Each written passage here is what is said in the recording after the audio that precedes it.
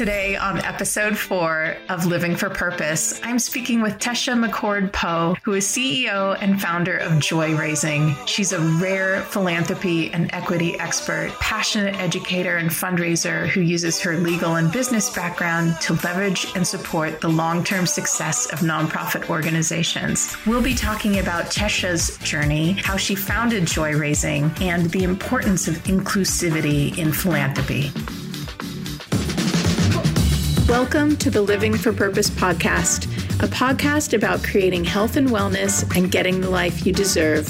This is for frontline fundraisers and heart-centered overachievers working for purpose in social profit organizations of all kinds. We know the work is so important and so rewarding, but I'm not going to lie, it can be just as depleting. Here's the thing, you've got to take care of yourself so that you can take care of others on the planet. I'm your host, Andrea Bell, and I made this for you. I am absolutely 100% thrilled to have Tesha McCord-Poe here today with the podcast. Welcome. Thank you. I'm thrilled to be here too. Thank you for the invitation. You know, I just introduced you leading up to this episode, but I did want to share a few things. Tesha is the CEO and founder of Joy Raising, and she's a passionate educator and fundraiser who uses her legal and business background to leverage and support the long-term success of nonprofit organizations. What is really cool about Joy Raising is a fundraising and diversity consultancy that is unafraid to have discussions about money and race in order to help the organizations that they partner with to move forward and do great things. It's an incredible mission. I love it. Thank you. Absolutely love it. You know, Joy Raising is a really fabulous name. It gets me smiling. And I know it means a lot to you too. Can you tell me a little bit about how you came up with the name Joy Raising? Absolutely. I'd love to. And when I talk about Joy Raising, I tend to talk fast and gush about it. So slow me down if you need to. But my middle name is Joy. And when I got married and started using my maiden name as my middle name, I like to say I lost my joy. So it's fun to have my joy back. But really, the reason why I chose to use it is because I do this disparate things of fundraising, development consulting, and diversity, equity, inclusion. Sometimes they come together. Sometimes I do them separately. I needed a name that could really cover both of those things. And so I dug deep and thought about what am I trying to accomplish in both of those instances? And it really is joy. And I don't think in either of those cases that's what we lead with often. It's, you know, their goals or we're trying to right wrongs and things like that. But at the end of the day, I think we're all trying to help people to have more joy. And then the raising part is, you know, fundraising. So that's obvious. But I think also with the diversity work, with any work that I do with organizations, I want to make sure that there's something tangible that they can point to. As a result of having had this time together, what has changed? And so that helps to guide me in terms of the way that I am approaching the work that we're doing and making sure that we're getting to the goals that we set. And then finally, there's a dash in between Joy and Raising, and that's very intentional. It started with the fact that Joy Raising without the dash was not available as a URL, but that with the dash it was, and it reminded me of a poem called the Dash Poem. I don't know if you're familiar with it, but it talks about the year we were born being on our tombstone, and the year we die is on our tombstone. But that dash in the middle is the part that we actually control. And to make sure that we're focused on that dash, that we do whatever we can with that dash. And so that reminds me that this really, Joy Raising came from a passions that I have, and that we have a lot of choice in what we do every day. And so I choose to do this work, and it's all about making the most of my dash. That's amazing. I had never heard about that poem before. It's like, I feel like that's going to be guiding me in the future, thinking of it that way. Wow. So tell me a little bit more about your goals for your work with Joy Raising. Mm-hmm. So I have two major goals when I think about what impact do I want to have as a result of having gone on this journey. And there are two major ones. One is to have more people of color involved in philanthropy as professionals and as donors. And then the other is to have everyone who works in philanthropy to do that work more inclusively, because I think there's a lot of work that we can do when it comes to DEI and philanthropy. And so those are my two goals for the work. That is a goal that, I share as a fundraiser. Mm-hmm. And, I find that there are some fundraising shops that, have that aspiration as well, but, they feel challenged to figure out where to start and how to do it. What would be one piece of advice you'd offer to a development department, a fundraising shop that's just getting started? Sure. I think the most important one is to not think that those are at odds with each other. I often get asked, well, how am I going to make these big goals and do that inclusively? And so if we can start by setting aside the idea that those goals need to be at odds, and in fact, if they're aligned, we'll do our work even better. I think that's where I would start. So how do you do that? Well, I think there's just some thinking about your mission and your values and rooting in those. Because if your mission and your values don't support inclusivity, then it's really hard for us to get past go. And so really being rooted in that, and how can we live out the mission and values through the work that we do in philanthropy? I think that's a really good start. And then there's often just some low-hanging fruit. Are there some traditions, some events, some ways you talk about things that are just getting harder and harder to do because they feel more and more out of place or inappropriate or misaligned with other work that's happening in your organization? If that's true, you start there. And then also start with thinking about how you would want to be treated if you are a beneficiary of this work, right? Would you want to be characterized or portrayed in the ways that you are doing as a fundraising shop? So whether that's, how do you talk about tuition assistance, scholarship, fund, index tuition, those kinds of things? Are you really thinking about how you would want to be represented, for example, if you were a recipient of that kind of support? So would something like, doing an audit of all of those communications be kind of a good place to start for some? I think so. What an audit might do is help you to build up those muscles so that you're using that lens more readily. Because, one of the things that I'm hoping for in the work that I do with organizations is that they're not looking for me to tell them how to do things more inclusively, but yet we're talking about what makes something inclusive. We're examining specific examples of things that they are doing, so that then when I'm not there, they're able to make those decisions on their own, and they're using a set of principles or values that they have, that they can hold tight to make choices that feel, more aligned with their goals. That's great. So tell me a little bit about what you're working on right now with Joy Raising and what you're looking forward to most in the next few months. Yes. So I'm really excited because we really have been able to build some momentum about what we're doing. So I established Joy Raising in October 2019. And so that winter, I really was building up some great momentum for the spring. And then March 2020 happened, and lots of beautiful plans had to be set aside. And so I thought, well, maybe it isn't the right time. Maybe we're not going to be able to do this. But as we all got more comfortable being in a virtual space, we realized that there was a lot that we could do. And, initially it was around, well, how do we do our spring events in a virtual setting? So we started having conversations around that. So that went to the fundraising piece of what we do. And then the world's response really to George Floyd's killing and the Black Lives Matter movement helped to really give a bigger audience to the diversity work that we do. And so I'm really excited because over the next few months, we're going to continue to build a community. It's really going to focus on the first goal that I have, which is bringing more people of color into the work as donors and as professionals. And at the end of June, I'll be hosting a conference that I call the Summit.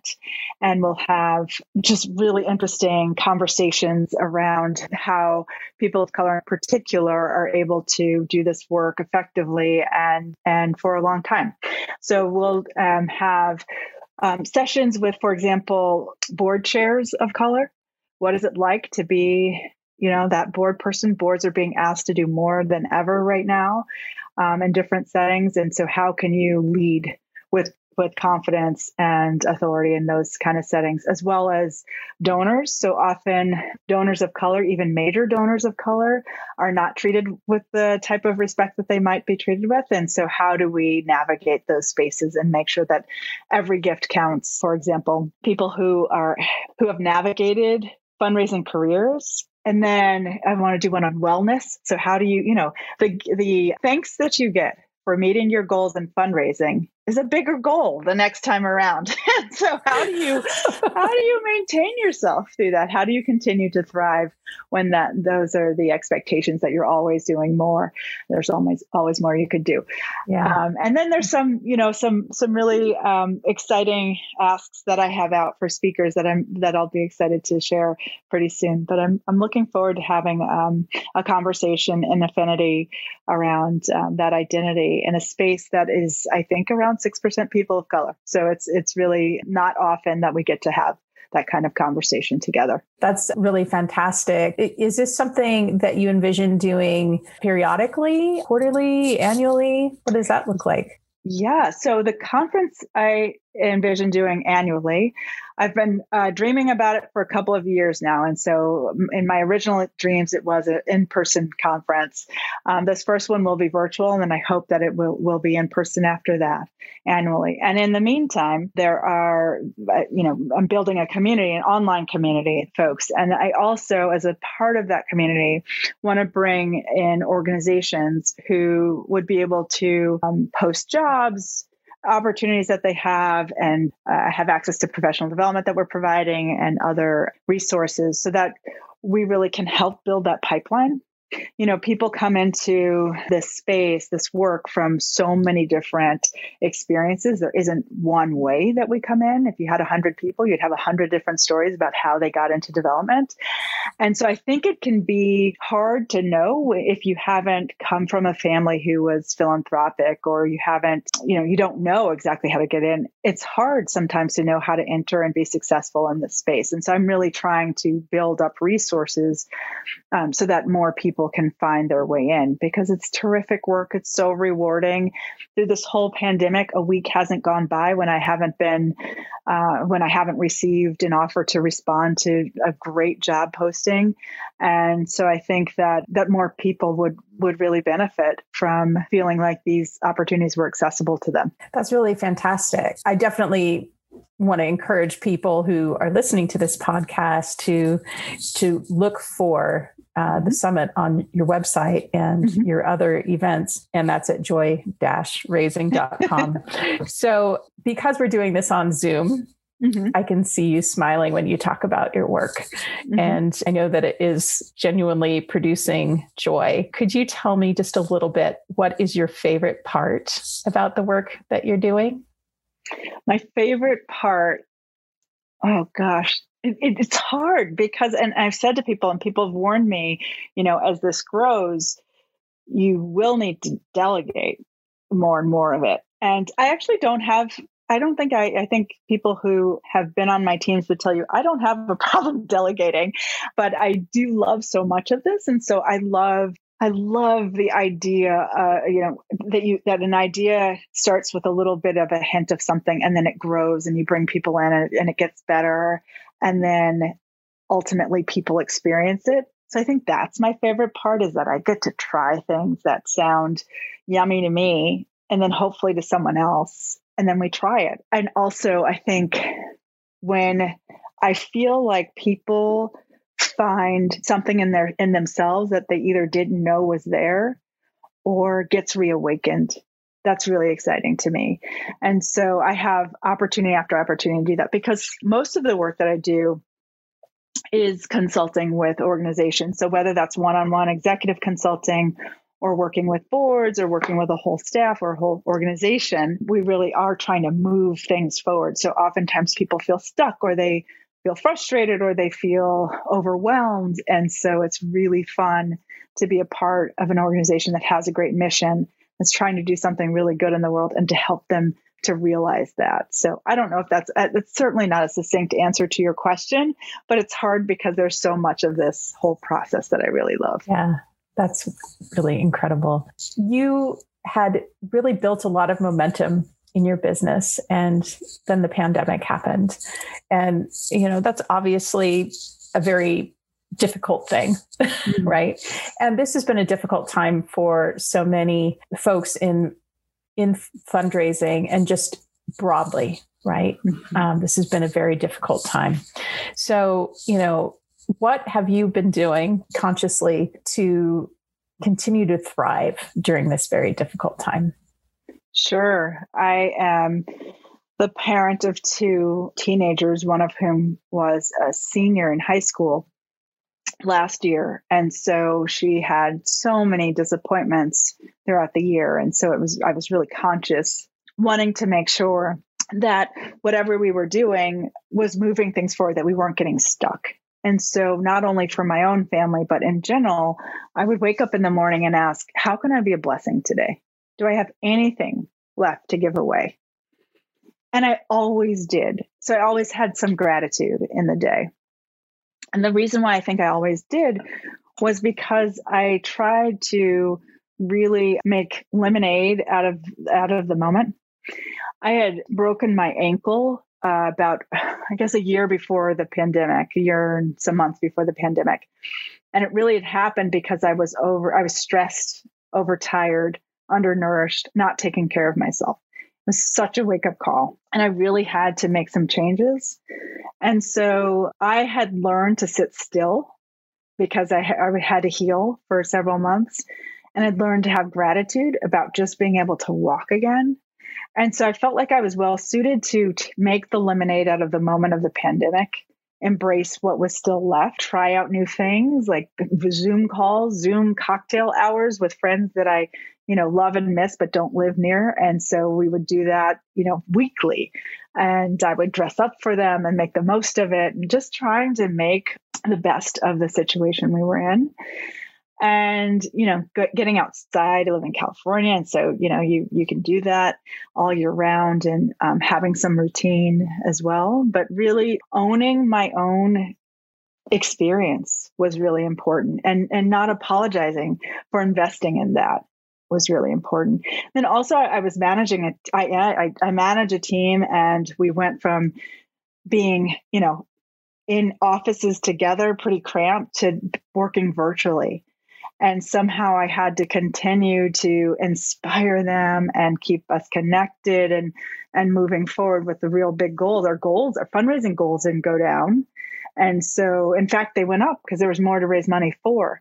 And so how could I keep this team still inspired and still productive in a whole new kind of work setting? That was definitely a challenge, but just trying to find the positive in most of it, and then also forgiving myself when I didn't feel, particularly like being productive in a day, to take the nap, to take the break. Yeah, I think that I can relate to so much of what you just said. I think that having a practice of gratitude and intention to, make lemonade during times like these is so crucial. Really looking at, that challenge of the broken ankle as an opportunity to actually, reflect and learn new ways. So I love that so much. So this podcast is called Living for Purpose. And so I thought I would ask you the bonus question of what living for purpose means to you. Well, I'm a person of faith, and purpose is something that has been a part of my life, my development. And so it doesn't come as something as an unimagined idea. And I think for me, it means having clarity about how you spend your days. I've had the privilege of being involved with 1440 Multiversity, which is a retreat center in the Santa Cruz Mountains. And 1440 stands for the numbers of minutes that we have in a day.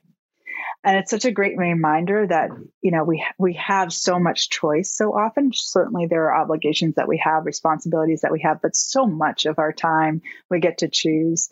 I have spent a lot of time thinking about how do I want to spend my days? I think as a parent, it's really important that you think about that and pouring into your children. And now that my children are 17 and 19, I've obviously poured a lot into them. But for example, I worked at the schools that they were at from the time they were in preschool through some of high school, 30 seconds away from them their whole lives. And so that is a different way to parent. Finally, my older daughter said, Mom, please just don't go to high school. Don't go to college with me. You cannot go to college with me.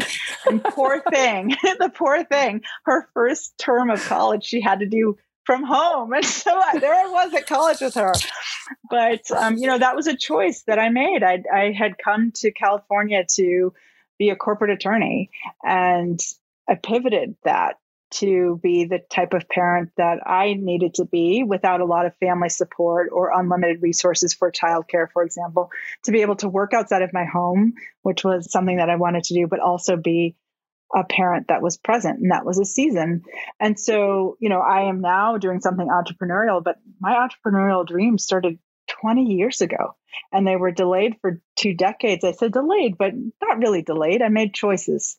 I think that's why you may see and hear so much joy, because I feel really satisfied with the parenting that I did and the work that I did professionally until this moment, and really excited about this moment. And so embracing the different seasons that we're in is really part of purpose as well. Awesome. I love that. As we're wrapping it up, I do want to be able to connect our listeners to your work. I'm wondering what is the best opportunity for them to do that, and how can they connect with you? Sure. I would love that. The best opportunity is to reach out to me at Joy Raising. I'm Tesha at joy-raising.com.